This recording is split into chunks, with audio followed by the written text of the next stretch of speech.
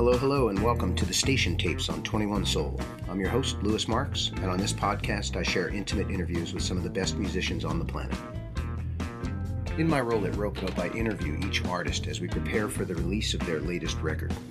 I want to get the backstory, a sense of their intent and their motivation around the new record. I found that given the opportunity in a relaxed setting, they feel free to open up about life and the challenges of being a professional musician. This week I got on the line with Mr. Kyle Nasser. As Kyle is a graduate of both Berklee and Harvard, I thought the conversation might get serious. And it did, as we went through the intricacies of his new album, Persistent Fancy. Though we know Kyle from the New York outfit Beekman, this is his debut as a band leader. The compositions have deep meaning and careful intricacy, and yet one does not need to have a full understanding to enjoy this record.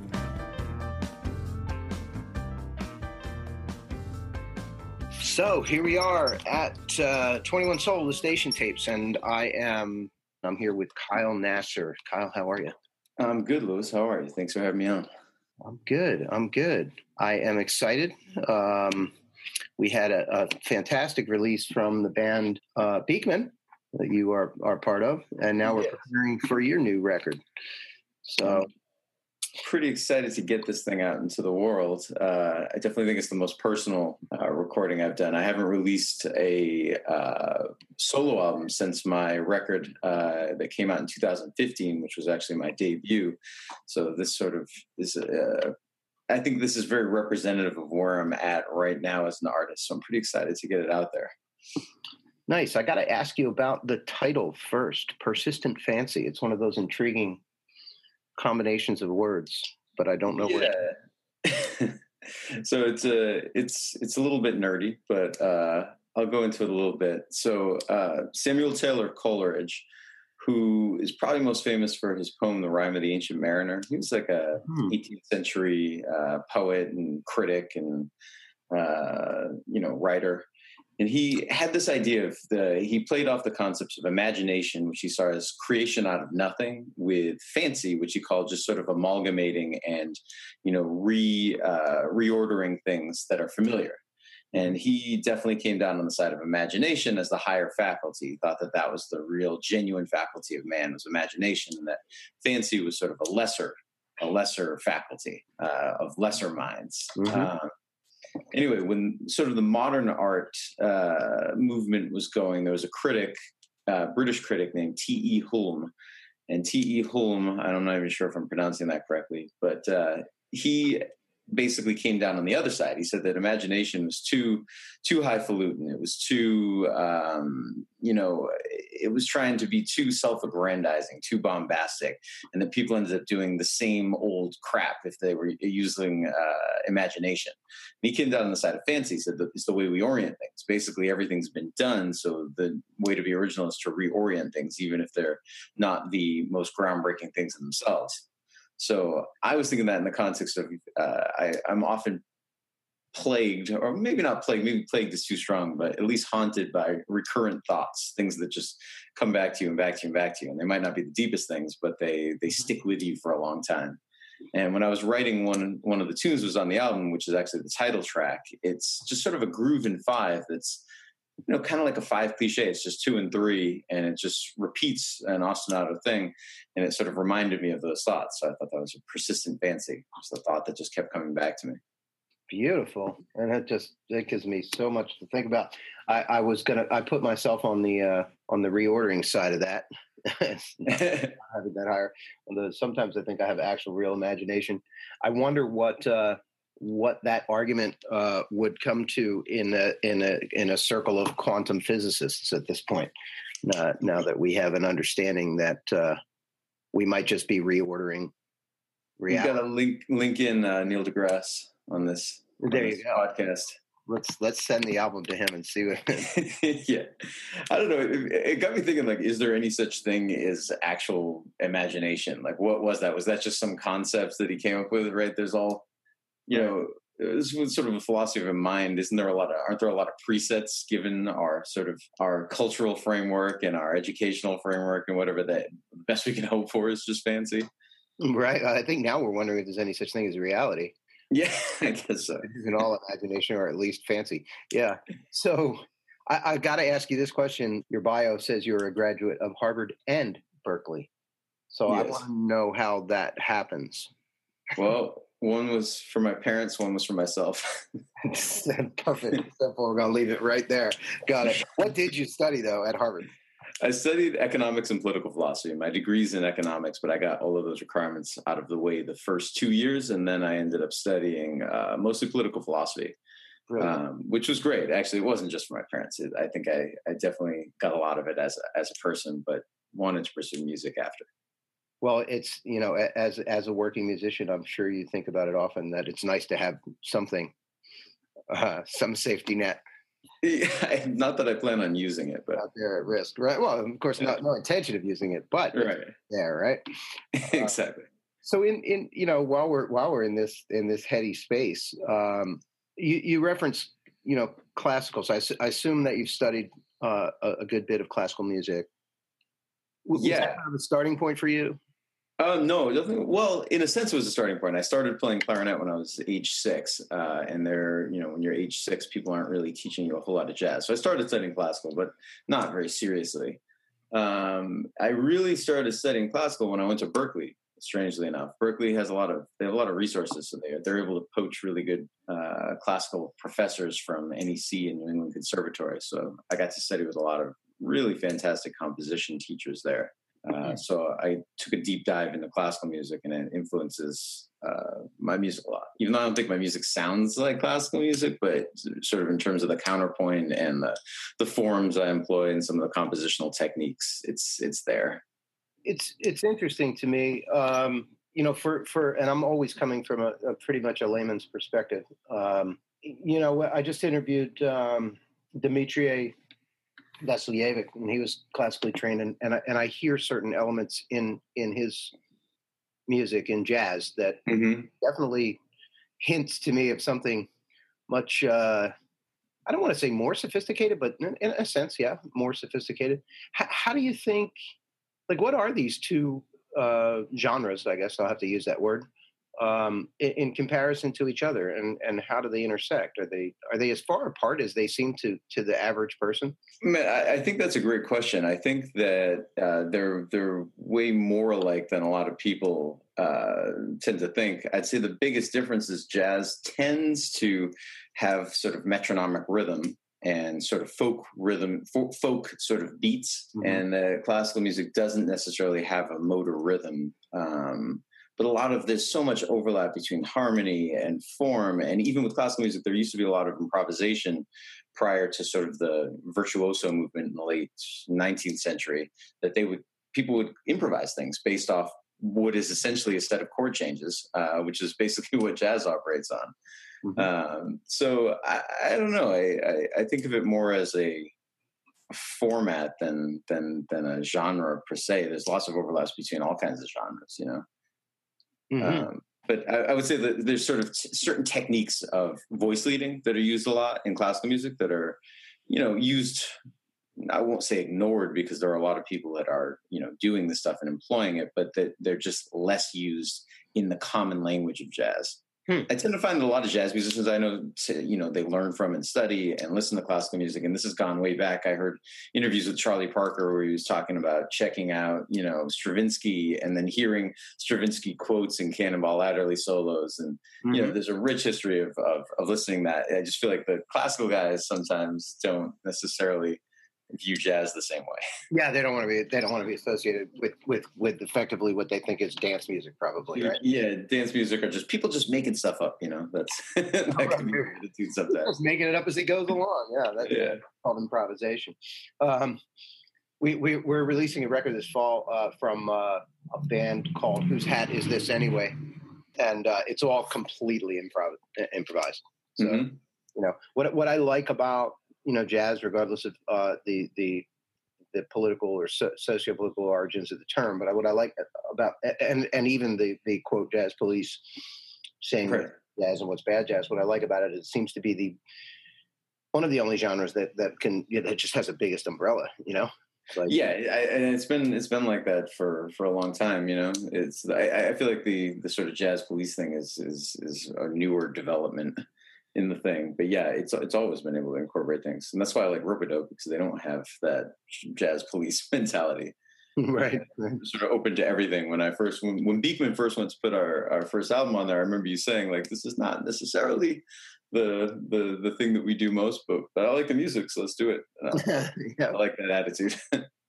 Well, and it really, we've had some time since that date, and it just really comes down to whether for us, it's the spirit of whether you the best jazz has already been played, or somebody's trying to do something new, Right. And trying to push it a little bit, and that seems to be the core over here. Well, interestingly, I think like on the new album, I've got actually a few tunes that fit more into the sort of classic feel good sort of backbeat grounding that Rope-A-Dope started with, but then also some stuff that's even further than the more abstract than the Beekman stuff that we did. So good. So yeah, I'm glad to go on to the record. How did this record come about? And talk about the composing and arranging and recording. Like, what's your process, and how did this start and finish for you? Yeah, I mean, the composing is probably the part that takes the longest. I've basically been writing music for my last eponymous album was a quintet record, and I've been writing more quintet and sextet music since I put that album out. And I always write at the piano.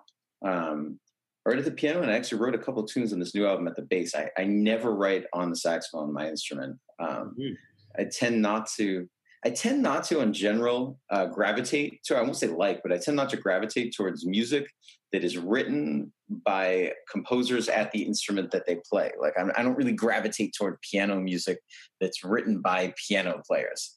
Wow. I just feel like they get all these sort of virtuoso chops that sort of get in the way of the fundamental aspects of the composition itself. That's exactly, you just answered my question. I was going to ask, does that limit them? And yeah, it seems. Yeah.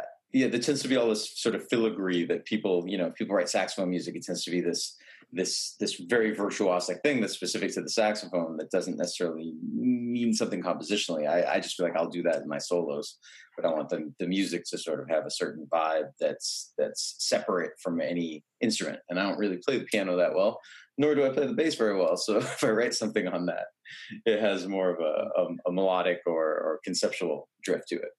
So are you hearing something and then you sit down at the piano, or what? It works all different ways. Sometimes I'll hear something and then rush to the piano to sort of figure out what that is. Sometimes I'll just sit down at the piano blindly. In fact, that's probably the most common ways. I'll sit down at the piano blindly and just come up with things. If I don't like it, move on to the next idea. If I come up with something I like, whether it be 2 bars or 8 bars, I'll sit down and sort of analyze what I've written, see what is making it work, what makes me like it, see how I can permutate it and rearrange it and do things to sort of develop it and make a longer composition out of it. So I was really working with this album with sort of continuing sort of long form composition from the last album. So about half the music on the album is sort of long, very written music. And then the other half is sort of more traditional short form jazz stuff. What does it look like when it gets to the band? In what state of completion? Yeah, so most of my stuff, at least on this album, was fairly complete when I had it written down. But then when we got with the band into rehearsals or something, or gigs that we were playing, we would sort of create arrangements out of that. So I usually have a composition that's just kind of, plays itself top to bottom. And then the thing we got to figure out is, what are we going to blow on? I tend not to write separate solo forms. So different instruments will pick different parts of the tune to blow over, or to open up, or extend, or freely improvise on, or things like that. So that's usually what gets worked out after the composition process. And I played a few gigs with these guys around town. I live in New York. And it became pretty obvious I wanted to record it once the music started really sounding good after these gigs. Nice. Do you want to comment on any of the players? Well, I might as well mention them all. So I'd always wanted to do something with another saxophone. My last record only had me as saxophone, and then guitar, piano, bass, drums. This one I added Roman Filiu, who's a great Cuban alto saxophone player, to the mix. He's a super original voice on alto. He played for a long time with Chucho Valdez's band, currently plays with Henry Threadgill and Steve Coleman and Miguel Zanon's big band and Daphnis Prieto's big band. So he's a really, really heavy dude and a beautiful person. So it's been really cool to play with him. And then returning from the last album is Jeff Miles on guitar. I think he's one of the more unique voices on the guitar. He's a total virtuoso and, you know, is able to bring new soundscapes that I've never heard before on the guitar. And also returning from the last time is Dov Mansky on piano. And in addition to playing piano this time, he also played Prophet synthesizer to add some new textures to the mix. Mm-hmm. And on bass is a guy by the name of Nick Jost, who people will probably know. He's in the metal band Baroness. Not a jazz project, but he's also a fantastic upright jazz player. Well, actually, he can play everything. He's a complete virtuoso on the instrument. Well, this is interesting, right? So, because, you know, my son's a big metal fan, and he you know, informed my uninformed personage that a lot of that music has classical roots. I guess I don't particularly know a whole lot about metal. Maybe we can get Nick on the next podcast and ask him. I know it's very complicated rhythmically, and I enjoy what I've heard, but I'm certainly no expert on metal. There you go. And then the drummer? The drummer is Alan Mednard, who is basically playing with everybody. I think he's playing this week with Kurt Rosenwinkel at the Vanguard. But I remember the first time playing with him, basically it felt like anything I played sounded good when I played with him. So he's a good guy to have in your band. Nice. I'm becoming more informed about the incredible influence of the drummer. I think Mike Clark opened my eyes to that when I saw him play, and was like, I always just kind of like discounted the drummer. I was just they kind of make the entire sound of the band sounds like the drummer sounds. The whole aesthetic is shaped by the sort of underlying groove that's brought by the drums. So yeah, it's kind of the most important instrument. Gotcha. So is this band going to tour? Like, what's the plan? Yeah, so we've got a few dates right around the release booked for New England, and then we are going to go out to the West Coast in April, and that's what I have planned. Gigs around New York, and then we're playing at Berkeley, Cafe 939 on October 11th, and we're playing in my hometown of New Bedford, Mass, at the Greasy Luck Brew Pub, which is a really nice, beautiful venue in my hometown. Beekman did a release there last year. It's better than it sounds.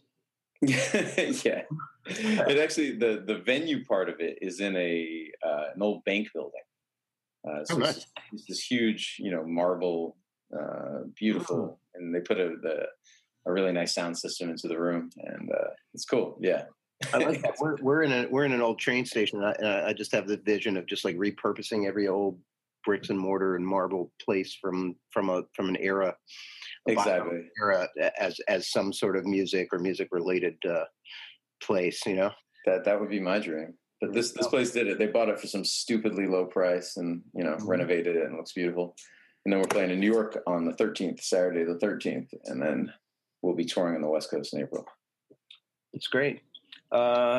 So man, I want to bring put the date in here, right? Where October 5th is the release of Persistent Fancy. My last question really is there anything that, given the opportunity to speak verbally about the record rather than just hear the music, is there anything particularly you want to say about Persistent Fancy and what it might mean to people as they approach it? I don't know. You put me on the spot here with that. I guess tough one. I know.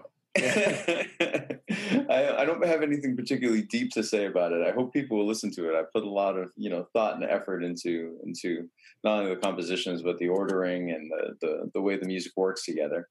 But one thing I'll talk briefly about is I wanted to explore the concept of the suite a bit more, sort of interrelated compositions. And so I have two suites on the new record. One is a Baroque suite, which has a prelude, a fugue, and an improv based on the themes of those. And then, it's like the prelude part is sort of influenced by Russian music, and then the fugue itself it obeys all the rules of a Baroque fugue, but it's written in swing. So it's sort of a jazz swing style. And the improv is also swinging sort of in an Ornette Coleman style. And then the other suite is it's about desire. I called it the Eros suite, and sort of the stages of desire, right from the very beginning to the very end. And it's in 3 movements: prelude to desire, desire, and postlude. Beautiful. No, that's a perfect answer. I mean, that tells people what to expect and prepare yourselves.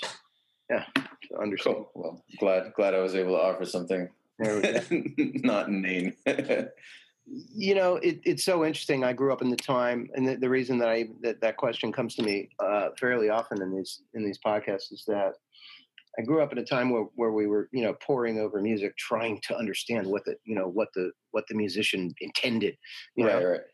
And now we live in a time of just so much music and so much content and media out there that we've stopped doing that, and somehow that has become disconnected, Right. What did somebody? It's just about tracks, or it's just about singles, or how it fits my playlist, or what an image is like. It's there's been some disruption in the force of that connection. So I do like to hear what people's intent was around music, and I think it helps people when they listen to it to hear that. At least I hope so. Man, I agree, and I've heard that from audiences when I play. You talk about the music, man. I really enjoyed it. I was listening to what you're saying, and I listened to it in a different way. So yeah, I think that's. Oh, so do you on stage? You describe your compositions, and I kind of started doing it just randomly. Just it was just I had some tune that was very strange, and I just started talking about it. And after the show, explain it. Yeah, that was the one tune that everybody was like, I enjoyed that tune, and when you told me what to listen for, it really brought up these ideas in my head about that concept or whatever I was talking about. So I started doing it more and got a good response. So I actually try to do that. Yeah, I used to think that was kind of a lame thing to do. Yeah, but I started doing fancy. Good results. It's fancy, is what it is. I guess you're helping people organize it in their minds, which is very important. Right. Kyle, it's been such a pleasure talking with you. I want to say thank you for bringing us beautiful music, and I'm looking forward to this release. Yeah, thank you so much. Louis, thank you for hosting this chat, and also for putting the record out. I really appreciate that. You got it, man. Well, that's our show for the week. Thanks for listening to the Station Tapes. If you like what we do, please subscribe on Mixcloud at 21 Soul, and you can also find us on Stitcher, Apple, and Spotify. Our 21 Soul video series features in-person interviews, music discussion, and live performances, and you can find that on YouTube at Rope-a-Dope99. Big thanks to our producer, Nick Perry. Our general manager is Fran DeRubo. The Station Tapes theme song is from Red Hook Soul by Michael Blake.